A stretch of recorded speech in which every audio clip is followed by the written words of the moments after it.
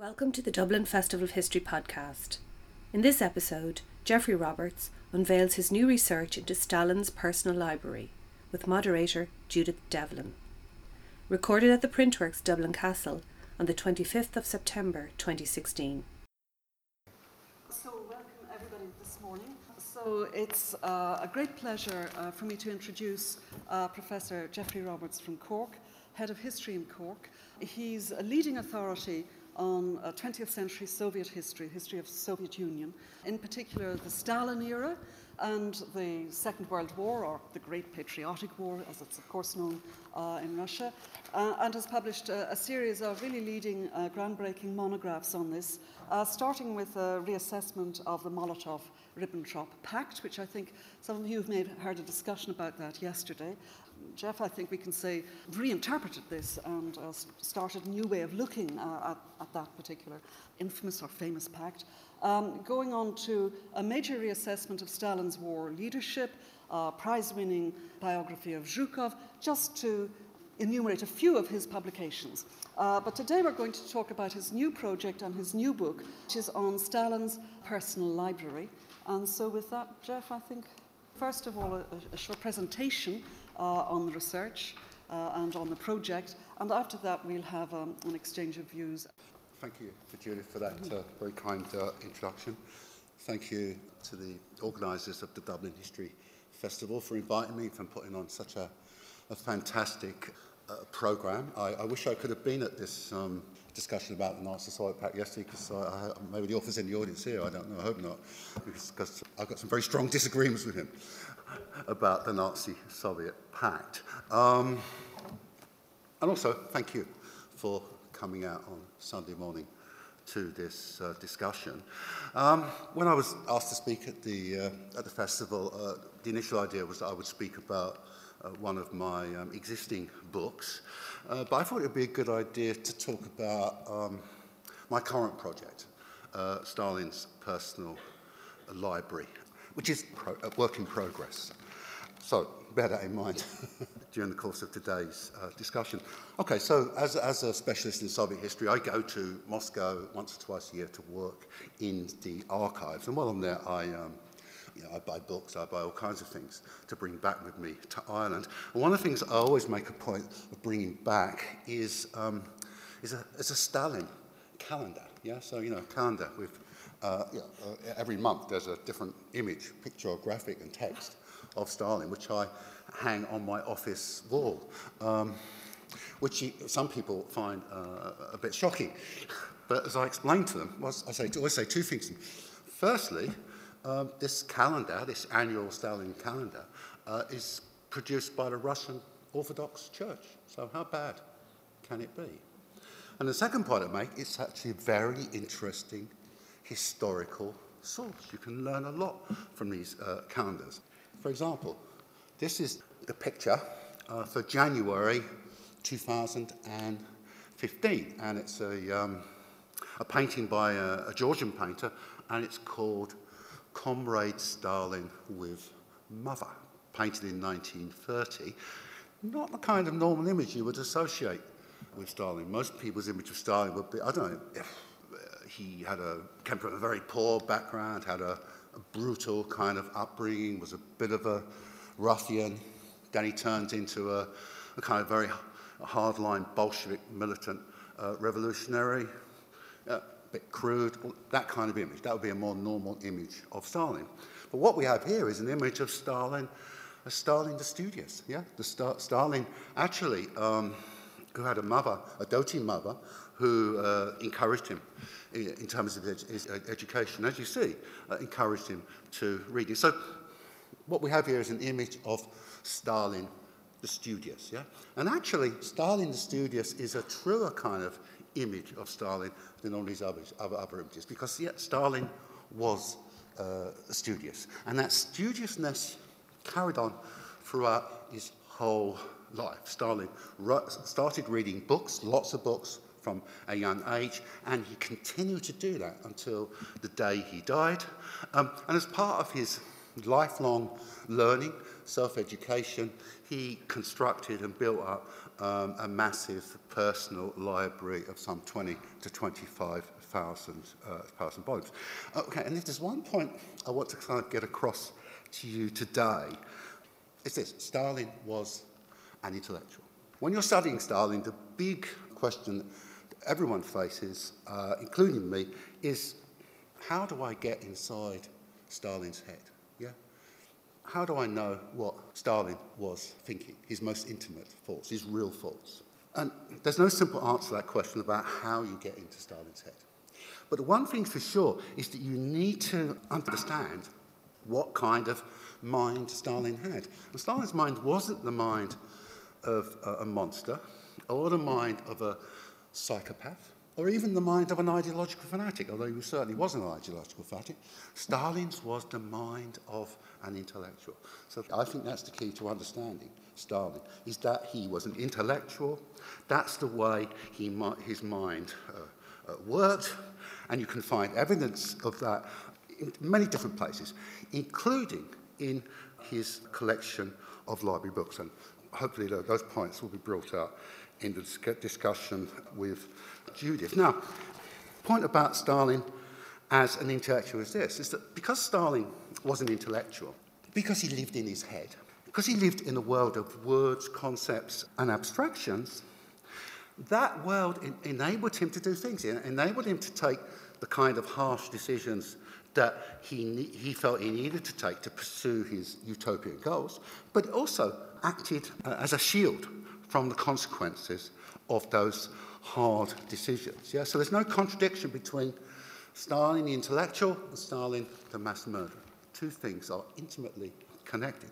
And there's another way of putting this, which actually only came to me this morning, and I have to be careful about this point, because the thing happens to you when you start writing biographies of people, particularly if your approach to the biography is one of empathy, you're trying to really empathise, yes, not trying to attack them.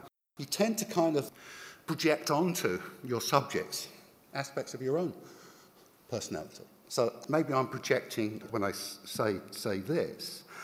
Stalin as an intellectual lived in his head, and his head was either in the past or it was projecting ahead into the future. He didn't live in the present.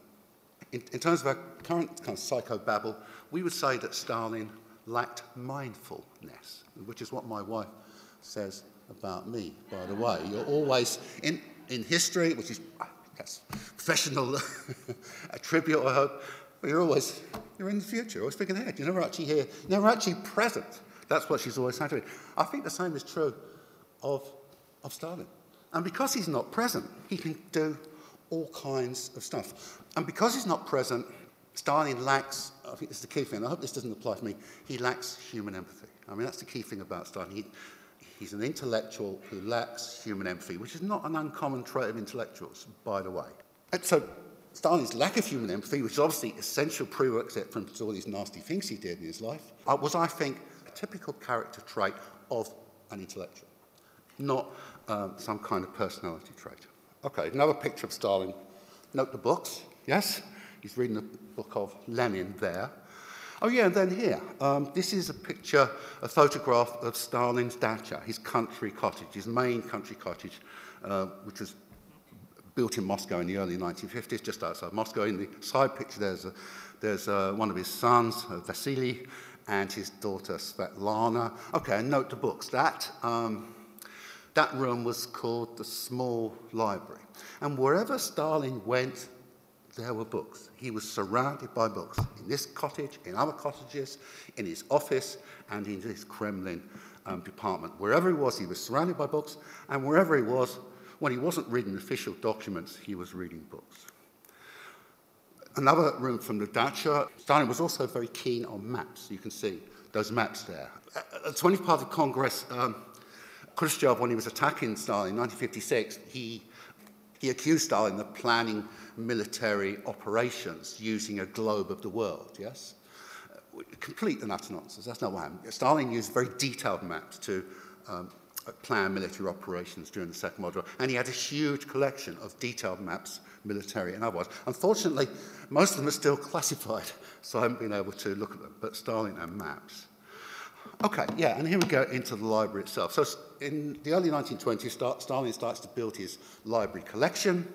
Okay, and he has a stamp made, and you can see the stamp here. Okay, and what it says Biblioteca Stalina. Okay, Stalin's library. Okay, and all the books coming into that library, at least in the 1920s, were stamped with that stamp to identify them as being part of his library. Okay, and then here we have an example of Stalin's annotations. Okay, so at the core of my research is what survives from Stalin's library, and the most important part of it, is about 400 books, pamphlets, and periodicals, which he actually marked in some way, so that we know that he read them, we know that he looked them. And sometimes he marked them in very detailed ways. And this is one example, and it's a kind of rather arbitrary example because I could get a good reproduction of it for you. But actually, it's not a typical example. Stalin doesn't usually annotate in this kind of detail. It's quite unusual.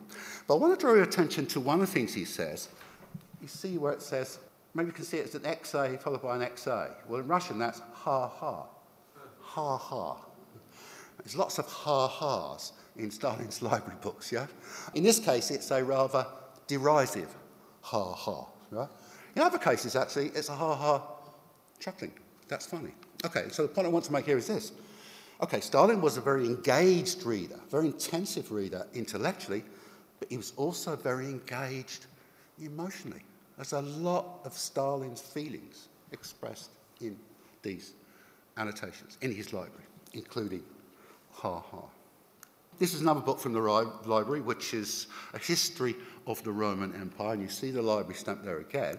Okay, and this is a page from the annotation of that book, and you can see he's underlined lots of things, yes, and sidelined lots of things. And that's typical of Stalin's annotation. Most of the annotations look like that. That's what they look like. Now, this is a book about the history of the Roman Empire by a historian called Robert Vipa. Stalin's interested in a lot of things on this particular page, including the point that Vipa makes in this page, that the importance of finance to the Roman Empire as well as military power. Okay. Now, this particular book by Vipa is the most annotated book in Stalin's personal library. This is about 300-400 pages long. Virtually every single page is annotated like that. And what Stalin's interested in?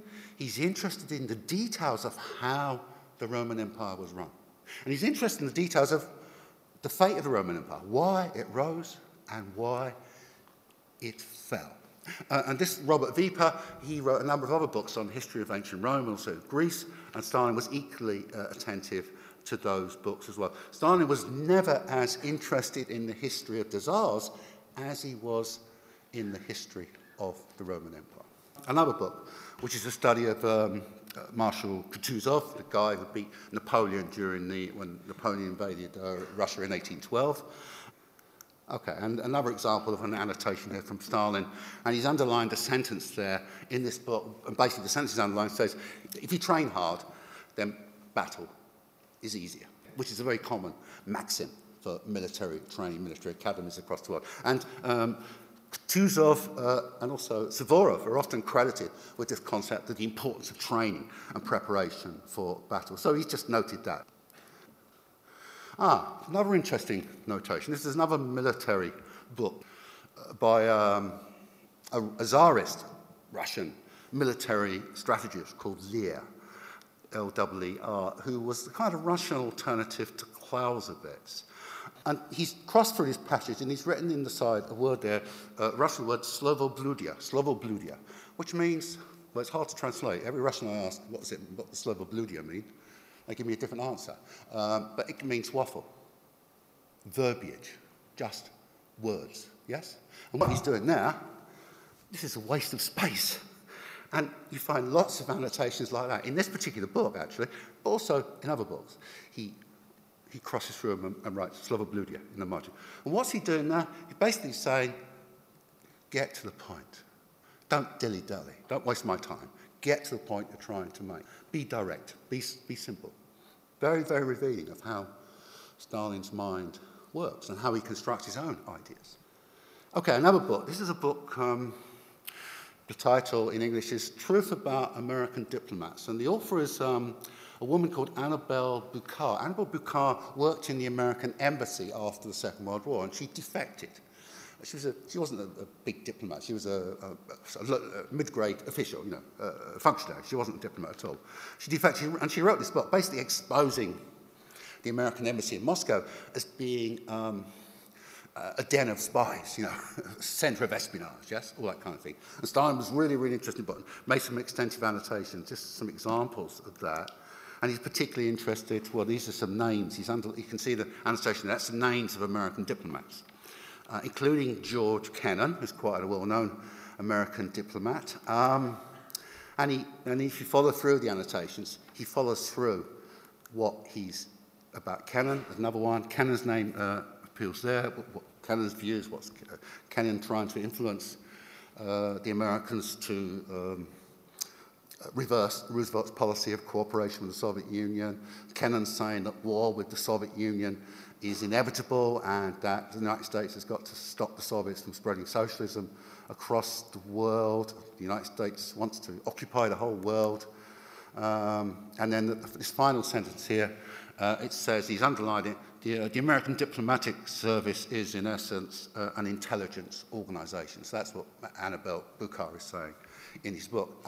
And this is interesting because at the same time this is happening, there's a huge wave of xenophobia and spy mania has swept across the Soviet Union again. So that's the context to which Stalin is reading this book. So it's kind of like, it's both reflecting and reinforcing his current thinking at the time, which is the danger of Western penetration and subversion of the Soviet system. This is after the war, the Cold War has broken out as this big ideological conflict going on. That's what's happening here. Okay, then finally, before I switch over to Judith, something, this Vojenny Mysl military thought journal, 1946, and in a particular article there, Stalin, the paragraph at the bottom there, you can see a few vague, very faint words there. And what the author is saying in the paragraph, he's emphasising the importance of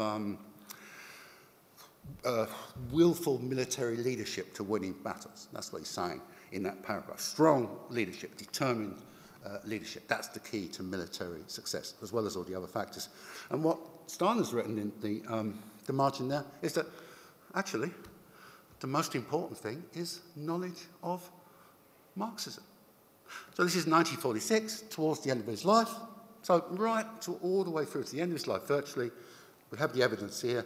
Stalin is reaffirming his faith in Marxism, in his own ideology. Right? So there's one fundamental thing you learn from Stalin's personal library, is that Stalin was a genuine, true believer in his own ideology. He really believed all that stuff. And you can see those beliefs on the page when he's reading, when he's annotating. Sorry to have taken up so much of Judith's time, but thank you.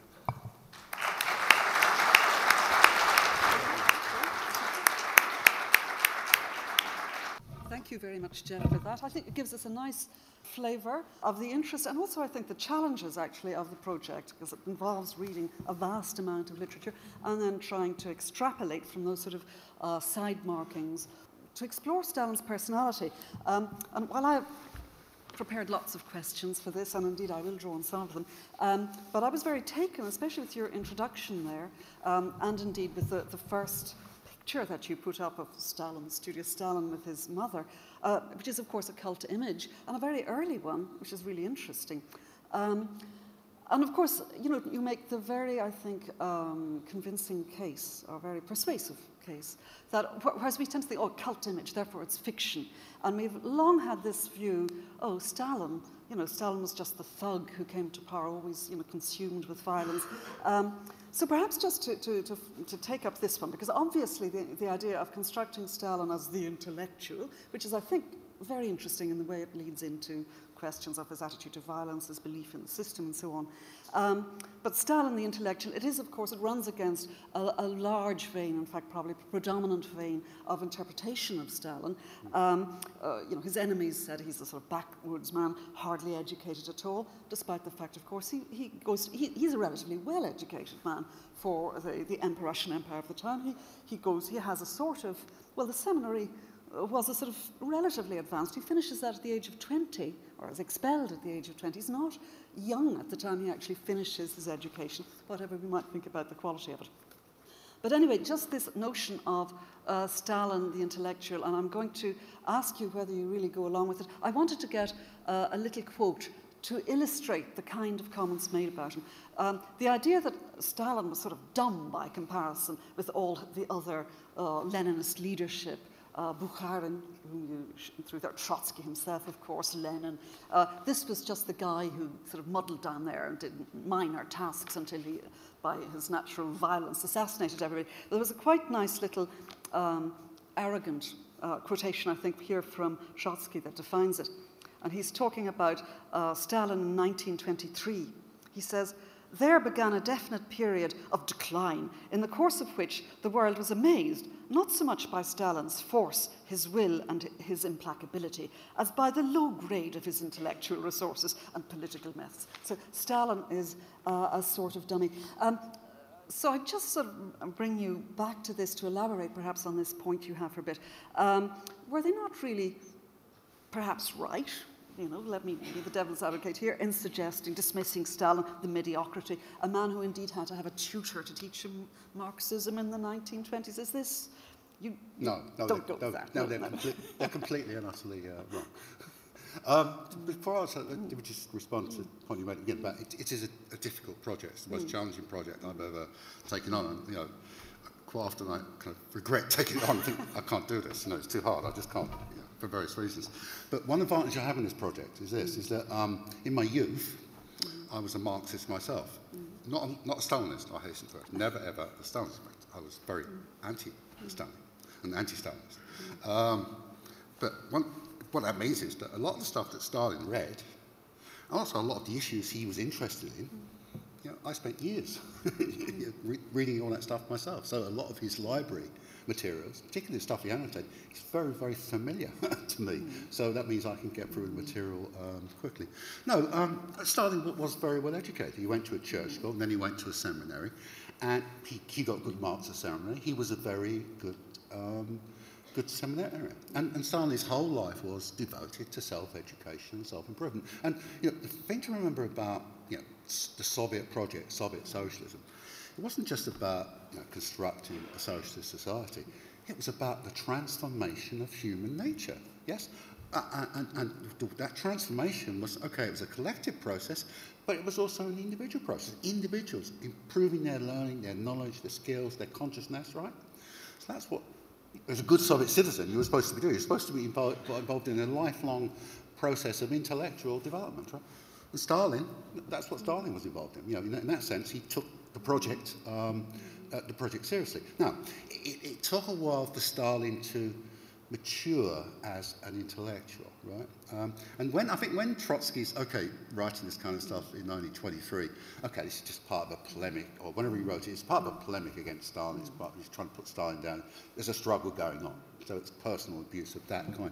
But I think in a way, Stalin and a lot of people, Trotsky and his kind of supporters, what they're thinking of is maybe the Stalin they knew from earlier days, from earlier years, when he wasn't a fully developed intellectual, when he was still learning, he was still developing. So their kind of image of Stalin was fixed from the time before the revolution, when Stalin himself cultivated the image of not being an intellectual, but of actually being, a proletarian or plebeian agitator. Yeah. So I think that's what's going on. Now, this story about Stalin needing a tutor, a philosophy tutor to teach him philosophy.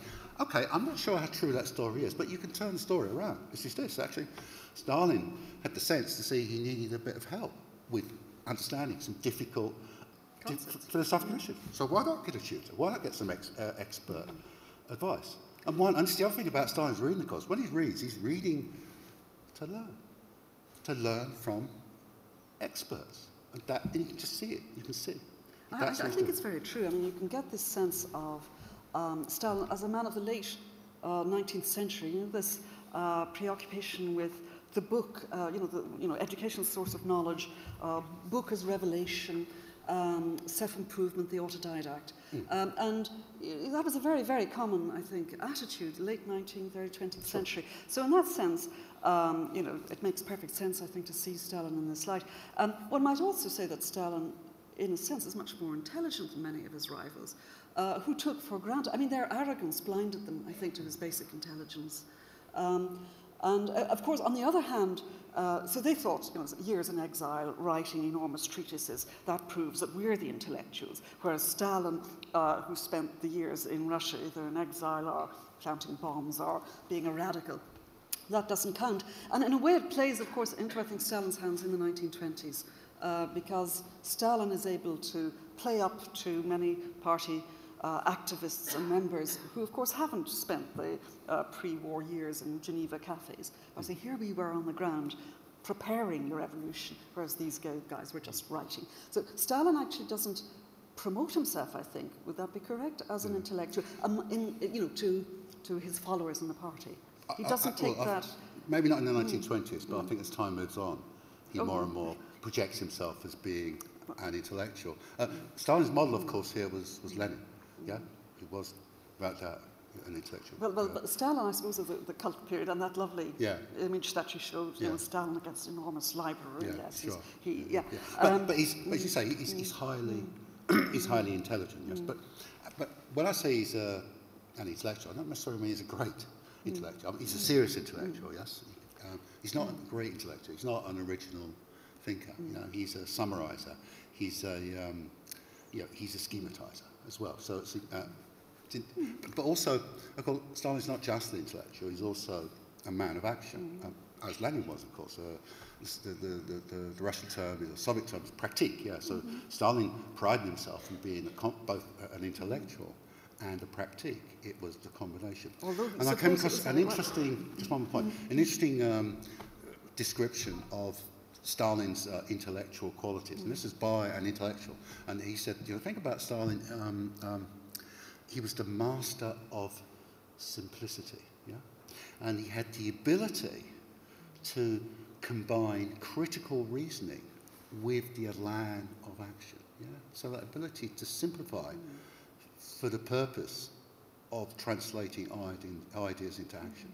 I mean, that was, and depends on what you think are good intellectual qualities. Personally, I think there's a lot to be said for simplicity, clarity, simplicity, directness. A lot of intellectual discourse, particularly in academia, is obfuscation, isn't it? And absolutely. Just before we sort of move on into the library and some of the books, I know you've read lots of these books and studied his annotations on them, so it would be good to talk perhaps about that. But just sort of a couple of questions, perhaps. How are we doing time? Might be okay, I think, for a bit. But do you think he had an inferiority complex in relation to people like Trotsky and Bukharin, or not? In the 20s, let's say. A lot of people say that. I don't know. I don't think so. The only person possibly you could say had an intellectual inferiority complex, but maybe in relation to Lenin. That's possible. But even though I'm not convinced that, my feeling is that Stalin revered Lenin, but he didn't feel inferior to him. Now, of course, in terms of annotation, the writer who he annotates most, reads most, is Lenin, and generally his annotations are positive. He reads Lenin to learn, but he also, just one point, he also reads Lenin because when he's involved in the struggle in the party within the 1920s, after Lenin dies, the struggle for the succession. Part of what the struggle is about who is the new Lenin. Yes, so Stalin, in studying Lenin in depth, turned himself into the master of Lenin's words. So he was the master of Lenin quotations. So he was able to project himself very effectively as being, the true Leninist. You kindly sent me quite a lot of material. You shared a lot of your material with me before this. And one of the things that struck me very much, following up on this Lenin point, was that there were in his library that you sort of sent to me, kind of the catalogue, 73 volumes of Lenin, dating mainly from the 20s and the mid-30s, carrying his annotations. So he has annotated 73 volumes by the mid-30s of Lenin. And so what I wondered was really what they told us about his attitude to his predecessor. You said he revered him. And also coming back to this sort of the mythic Stalin, the Stalin constructed by his enemies, people like Trotsky, etc., who would have jumped in and, as would a lot of historians, I think, classically have done, jumped in and said, oh, well, this was just to make sure that the different editions of Lenin that came out conformed with the currently official Stalinist version of history, etc. In your reading, what are your conclusions on the basis of what you've looked at? Well, it reads 73 volumes, but it doesn't necessarily read every page or annotate every page. He marks them, let's say. Yeah. Well, he skims. There's a lot of skim reading, and he focuses on particular sections. So, no, he doesn't go through all 73 pages, 73 volumes of Lenin in detail and annotate. He just doesn't do that. Well, having said that, Stalin claimed to read, I don't quite believe this, he claimed to read 500 pages of books a day, in addition to all his other reading, 500 pages a day, that's what he said. I can't believe that's true, but okay.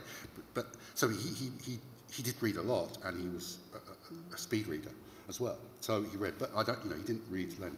The other thing that Stalin did in relation to Lenin, he cheated a bit, because there's a lot of Lenin kind of compilations, excerpts from his work, key quotations, all that. And certainly Stalin paid a lot of attention to those kind of works and annotated those. He's kind of it's a bit of a shortcut he's taking. So it's sensible. It seemed like to me to be a sensible thing to do. I mean, we all do that, don't we? Yes. Exactly. And when you see the collected works of Lenin, but there's no.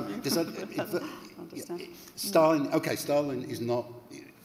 There's only one point that Stalin critical of Lenin, when Lenin had talked about the withering away of the state under socialism.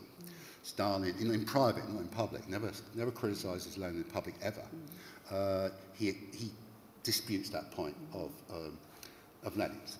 His point is that under socialism you need to have a strong state, and it will wither away eventually when we get to the communist utopia, but that's a long time ahead. In the meantime, the party, if it's going to rule the country, it rules through the state, right? And the state has to be strong in order to defend the system, socialism, against both its internal enemies and its external enemies. So that, you can see Stalin disagreeing with Lenin on this point about the withering away of the state. But everything else, it's clear from the annotations that he agrees with Lenin, and he's reading Lenin. As I say, Stalin's always reading to learn. That's what he reads for. Mostly to learn. Okay, sometimes he's seeking ammunition to have a go at his opponents and blah blah blah. But mostly, he's reading to learn, and above all, he's trying to learn from Lenin. I'd love to pursue by asking you what you gather about his attitude to Trotsky and so on. But I think you've talked a bit about him as a Marxist. You think he's not really an original Marxist thinker, but he's a serious Marxist. Absolutely. And a believing Marxist. But just to move on then perhaps to another point that you brought up in your talk about Stalin as an intellectual has this tendency towards abstract thinking. So when he's given a list of names to sign off, should these people be executed, he indeed in this, one could say it's like Lenin, who does the same thing, he just ticks, yes. That this tendency to abstraction enables him to distance himself from the violence that accompanies his rule. Certainly, when the whole first 5-year plan goes catastrophically wrong, and then the terror. So the question is this? This certainly, perhaps, mitigates or softens the typical attitude, the typical judgment on Stalin in relation to violence. How far do you think? Because after all, he does agree, for example, to the use of torture during the terror, and he goes ahead with that. Do you think that there is that your study and your understanding of him and his personality in relation to this should prompt us to reconsider him as a man who instigates quite a lot of horrendous violence? In fact, you shouldn't confuse empathy with sympathy. Just trying to understand Stalin. Yeah. No, I'm not suggesting No, I'm just saying, talk about me, yes, not you. yes. It doesn't mean to say I sympathise with him. Or, No. I'm not suggesting or a lot, that. yeah, a lot. No, I'm not suggesting it either. This is what I'm trying to say. I'm not. I know you're not, but some people think that I might be suggesting that, and I'm not. I'm not doing it. I'm saying I'm engaged in trying to understand Stalin, and there's a lot that you can condemn Stalin about. Yeah. Okay. So obviously one of the big things one's trying to understand is how and why he presided over this very violent authoritarian regime, which achieved a lot of stuff, but also at a huge kind of cost. How he was able to do that as a person, in this particular case. Okay, and I'm suggesting one part of the explanation is he was an intellectual, the argument I've made about an intellectual being able to abstract himself from the reality of what he's doing and the situation he's created. That's my argument. Another part of the argument is a kind of historical developmental argument, because of course the kind of brutalisation, there's a significant brutalisation of Bolshevism and of Bolshevik leaders during the Civil War. During the Civil War, Stalin as an intellectual can't hide from the reality, because he's out there in the field, serving as a commissar on various fronts. So he's no way of escaping. So I think Stalin, like a lot of the other Bolshevik leaders who were out in the field, actually they hardened up. They hardened up in terms of being able to cope with being responsible for and witnessing violence of very extreme kinds. So the whole the brutalising effect of the Civil War, I think, is crucial. And when Stalin later on, when Stalin is pursuing these very brutal, repressive policies which result in millions of people being killed, he's always referring back to the Civil War, always referring back to Lenin. And Lenin's policy during the Civil War, the Bolsheviks had to be ruthless, to kill their opponents. Even though Bolshevism as an ideology wasn't a violent ideology, it wasn't pro-violence. They were anti-violence, but violence was necessary. Right? And then, so the Civil War expression. And the third thing is the ideological thing. Yes, it's the ideology rationalised the use of large-scale violence. Violence in the pursuit of utopia, the ends justifying the means. So the whole role of Marxist-Leninist ideology, as interpreted by Stalin, is very crucial in terms of us understanding. So it's the intellectual, the ideologue, and the practical experience of the Civil War. But of course, after the Civil War, Stalin very rarely leaves the Kremlin. From the early 1920s, he very rarely leaves the Kremlin or Moscow. So he's very sheltered from this this transformation of the Soviet Union, this successive crisis. He's sheltered from it personally. It's all happening in his head. In the Kremlin or down on the Black Sea. Or in his cottage, yes. During the war, he only visits the battlefield once. I don't think he liked the experience. He never did it. To the front he never did it. So the personal, physical isolation of Stalin is important to understand how this intellectual kind of mentality can function in the way I'm suggesting it does. And of course, I think just it's not quite relevant to our topic today, but he becomes much more isolated, I think, from the early 30s on, and that becomes more and more acute. So he becomes more and more, I think, caught up in which is not, of course, unusual for politicians or very powerful politicians. They live in a bubble, and and in relation to your assessment of Stalin, the intellectual, we might remember that many of the people who worked with him during the war, after the war, were very impressed by Stalin, his command of detail, his memory. You didn't go into a meeting with Stalin unless you knew your brief backwards. So Stalin, despite what Trotsky and co say about him, and it's clear already in the 1920s, a much more formidable intelligent man than they ever really admit. Now, I know time is getting on. We have to. Perhaps one last question. We're skipping over Stalin and know-all, Stalin and history, which perhaps some of you might like to bring up in the audience. But just Stalin and the arts, which we haven't touched on either. But just perhaps a final question from me then would be just about the unknown Stalin, your project as a way into the man's personality. So we've talked about that a bit. And you've looked at his reading in Marxism and history and military matters. Do we get any sense of the man who read for pleasure, for entertainment, out of curiosity? Or was his reading purely functional, you know, reading for a political end or indeed for self-development in a rather narrowly conceived manner? I mean, what observers say, witnesses, they say that he always read with a pencil in his hand. So he was always prepared to make an annotation, even if he didn't. So I think when he's reading non-fiction, that's true. He doesn't read, he never reads for pleasure, non-fiction. It's always functional in that sense. And the other thing he said about Stalin and his brief, the thing about Stalin is he didn't depend on his officials for his briefing. He did his own research, including he read books. He did his own deep background reading. So he always knew a lot more than people expected him to know, actually, including his own officials. So that's interesting. But no, I mean, there's very few literary texts that survived that he annotated, which seems to indicate that when he's reading fiction, and he read a lot of fiction as well, he didn't annotate it, so he's reading it more for pleasure. And Stalin always said, he's always saying that it was important to study Marxism, but it's also important to study the classics of world literature, because there was a lot of stuff you could find out about, you know, history and people and societies. That was one of his things. And of course, he was very keen on Soviet literature, and there was the Stalin literary prizes, and he took a very active role in that, so he certainly read books. But of course he knows, you know, the great use of it, you know, the mass culture. So I think he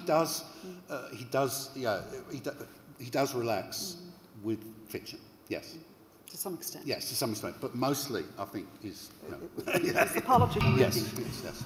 Okay, well, Jeff, you know, there are 101 topics we could cover, but we don't have time. So at this stage, I think I'd like to open it up to the floor to allow people ask questions. Okay, there's one here, another here, so we could start off, perhaps. Hello, Jeffrey. Thank you very much. It was a very interesting talk. I tried to be a Marxist myself, so and I enjoyed both your books. Could I just ask, and maybe you could take us through, what is never discussed in the West, and which I believe is one of the greatest economic miracles the world has ever seen, and that is between the era of 1920 into the 1950s, and I refer to the growth of the Soviet Union in terms of its economy. And one has to bear in mind that pre-1710-17, the Soviet Union was in absolute poverty, and to understand where the people were living then, and all of that stuff that a lot of us know about.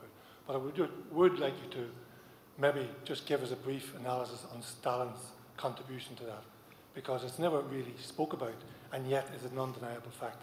Thank you. Well, Stalin presides over a massive transformation and modernisation of the Soviet Union from the 1920s through to the 1950s.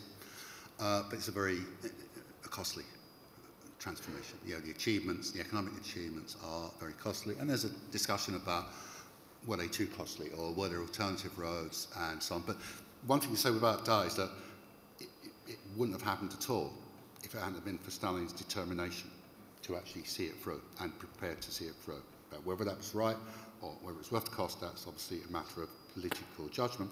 Of course, the other thing you say about Stalin's achievement, and this is my argument, this is what I argue in my book, Stalin's as Wars, is that, you know, Stalin's greatest achievement was in beating Hitler, defeating Nazi Germany, and I'm strongly of the view that without Stalin's personal contribution, then it's very likely, probable, that Hitler would have won the war. Nazi Germany would have triumphed. So, you know, for me, I'm always say about Stalin, you know, he's responsible for monstrous acts, but also some fantastic achievements, above all, the defeat of fascism.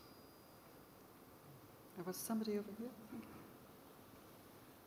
Now, you said at the start that you didn't agree with the historian last night or yesterday who on the Nazi-Soviet pact. I was just wondering what your opinion was on that. Well, I don't want to go into it, but that particular book is written mainly from the German perspective on the Nazi-Soviet pact, whereas my work is from the Soviet perspective. So the differences I have with them are actually more about perspective, I think, rather than, I don't disagree with what he says about the German side of the Nazi-Soviet pact, but when he ventures into my territory, I start to bridle and say, no, you can't do that. You don't know. What do you know about things like that? So it's that kind of stuff like that. But, yeah. Okay.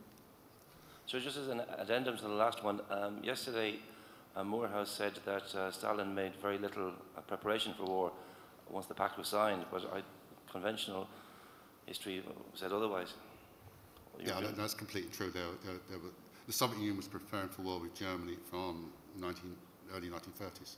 There was massive preparations. Now, you can have the argument about the adequacy of these preparations, the mistakes that were made, particularly in the run-up to the war, but there's no doubt about the huge preparations that make. And obviously I've written, several books, zillions of articles about this particular topic. And if you go online and Google my name, you'll be able to get access to these articles. Okay, I think over here, two people here. You kind of asked about this a little bit the last day. He's studying geopolitics, history, all of that stuff. But there's a kind of a part of me dying to find out where's the depth, the inner life, the man inside. He has relationships. He has a lot of understanding, I guess, of people.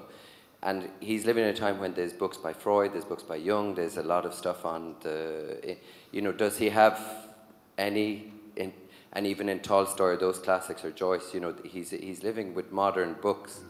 And do you get any sense of a reflective depth to him? We can be multifaceted, the Nazis with their families and dealt differently. I suppose it's that, if he's an intellectual curiosity, is he coming across things that challenge him, existential, spiritual, philosophical, psychoanalysis, those ideas? Where do they ever pierce his thinking?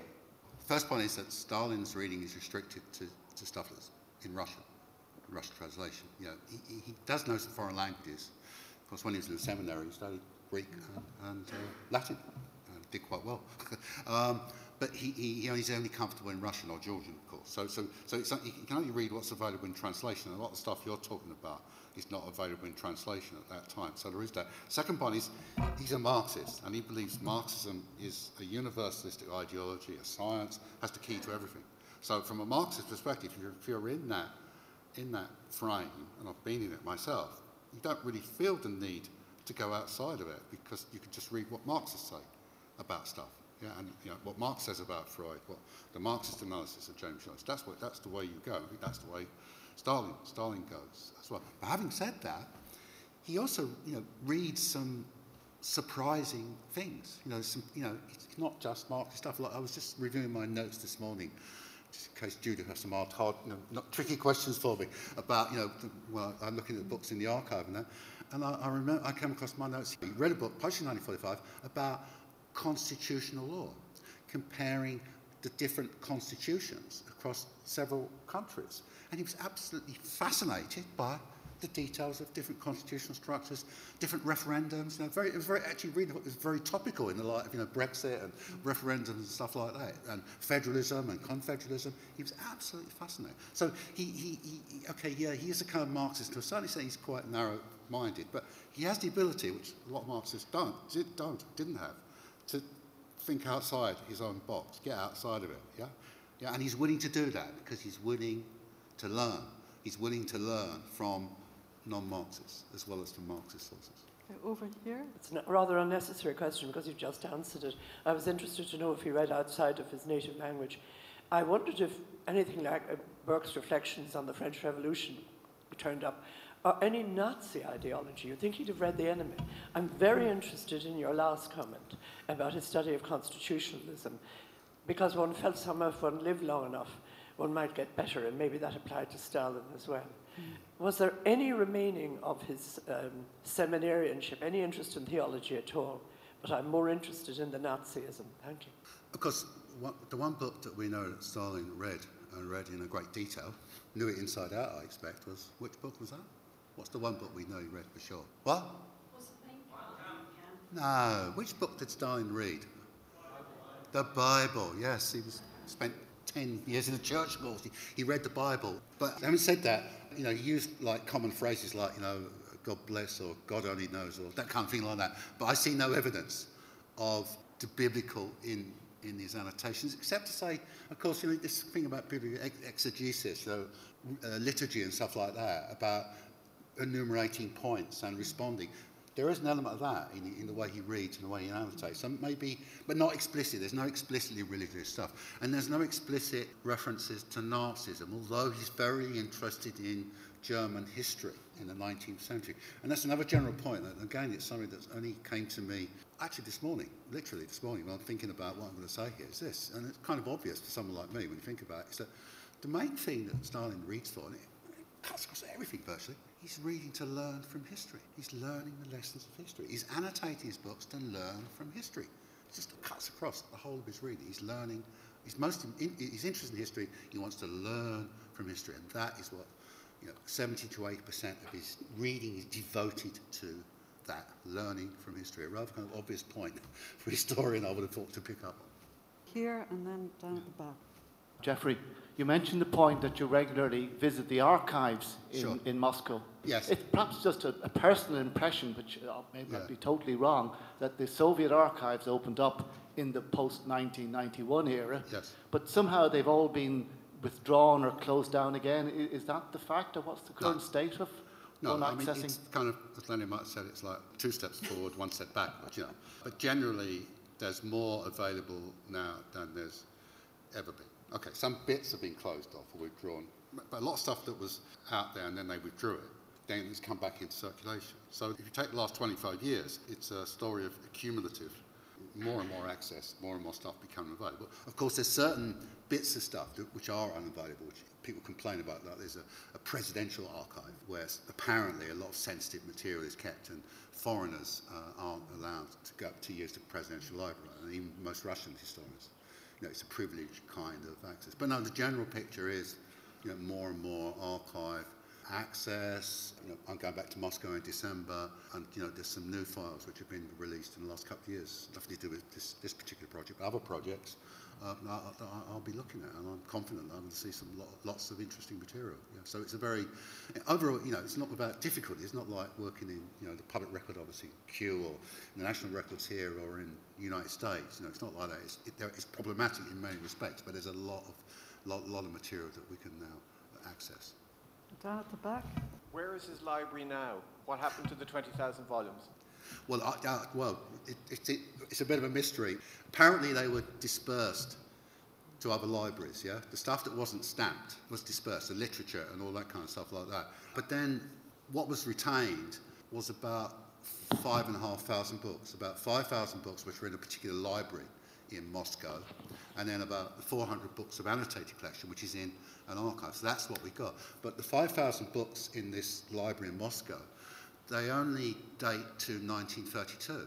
So this is his non-fiction library. So we don't have any post-1932 books from his non-fiction library. So what happened to those books? Yes, these are the ones that he didn't actually annotate. So somehow thousands upon thousands of books from his library went missing after he died. And that's a kind of mystery or a story I'm trying to track down and trying to piece together.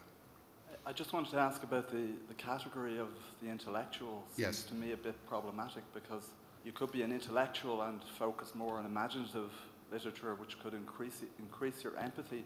So I kind of wonder about the difference between an intellectual and an ideologue, because it seems the way you're using intellectual sounds like it does have a certain pejorative tendency, which I can understand you'd want to clarify that he has an intellect, that he has a mind, that he's studious. No, I wasn't using it pejoratively, and you're right, of course, intellectuals come in all kinds of different shapes and sizes. There are different types of intellectuals. Yeah, and it is a problematic concept, because it's an idea that I only came up with quite recently, this frame of this notion of Stalin as intellectual as being the key to understanding him and the way to read his library. So it's a new idea for me, so I need to sharpen up, I need to do some work.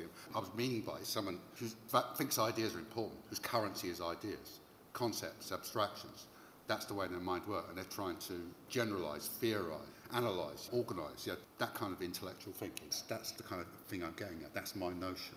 But also, you can be too, in a way, one of the reasons I'm a historian, because I'm not big into these extended debates about definitions and analysis and distinctions. It seems to me that you can understand how the world works much better, much more clearly by working through narrative, through telling stories. So I want to tell the story of Stalin's intellectual life and his intellectual development through the prism of his library. But it's going to be a story. It's not going to be an analysis or a series of distinctions. So I want to narrate Stalin's intellectual consciousness. That's what I'm going to try to do in this book. Well, with that definition of the project, I'm afraid we're going to have to bring the session to a close. I'd like to thank Jeff very much for stimulating an interesting discussion, talk, and also the organisers of the Festival of History, which is, I think, a super idea. With that, many thanks to all. Just before you leave us, Jeffrey, can I have a final question? As a librarian, I'm curious, did he have a librarian looking after this library? I see the accession stamp. Was he stamping them himself? Well, yes, no, he had staff. I don't he had think, a librarian? No, I don't think he had a specific librarian as such, but he had secretaries and stuff like that in his office, Kremlin, and in his dachas. And you had people there, so they were actually responsible for organising the books, taking stuff. Yeah, so he had library staff, but not actual professional librarians, which is a pity, you know. If we had professional librarians, maybe they might have saved the library for us, for posterity. Well, I'd like to thank Jeffrey for a fascinating discussion this morning, and Judith also. Thank you very much for your moderation of this event.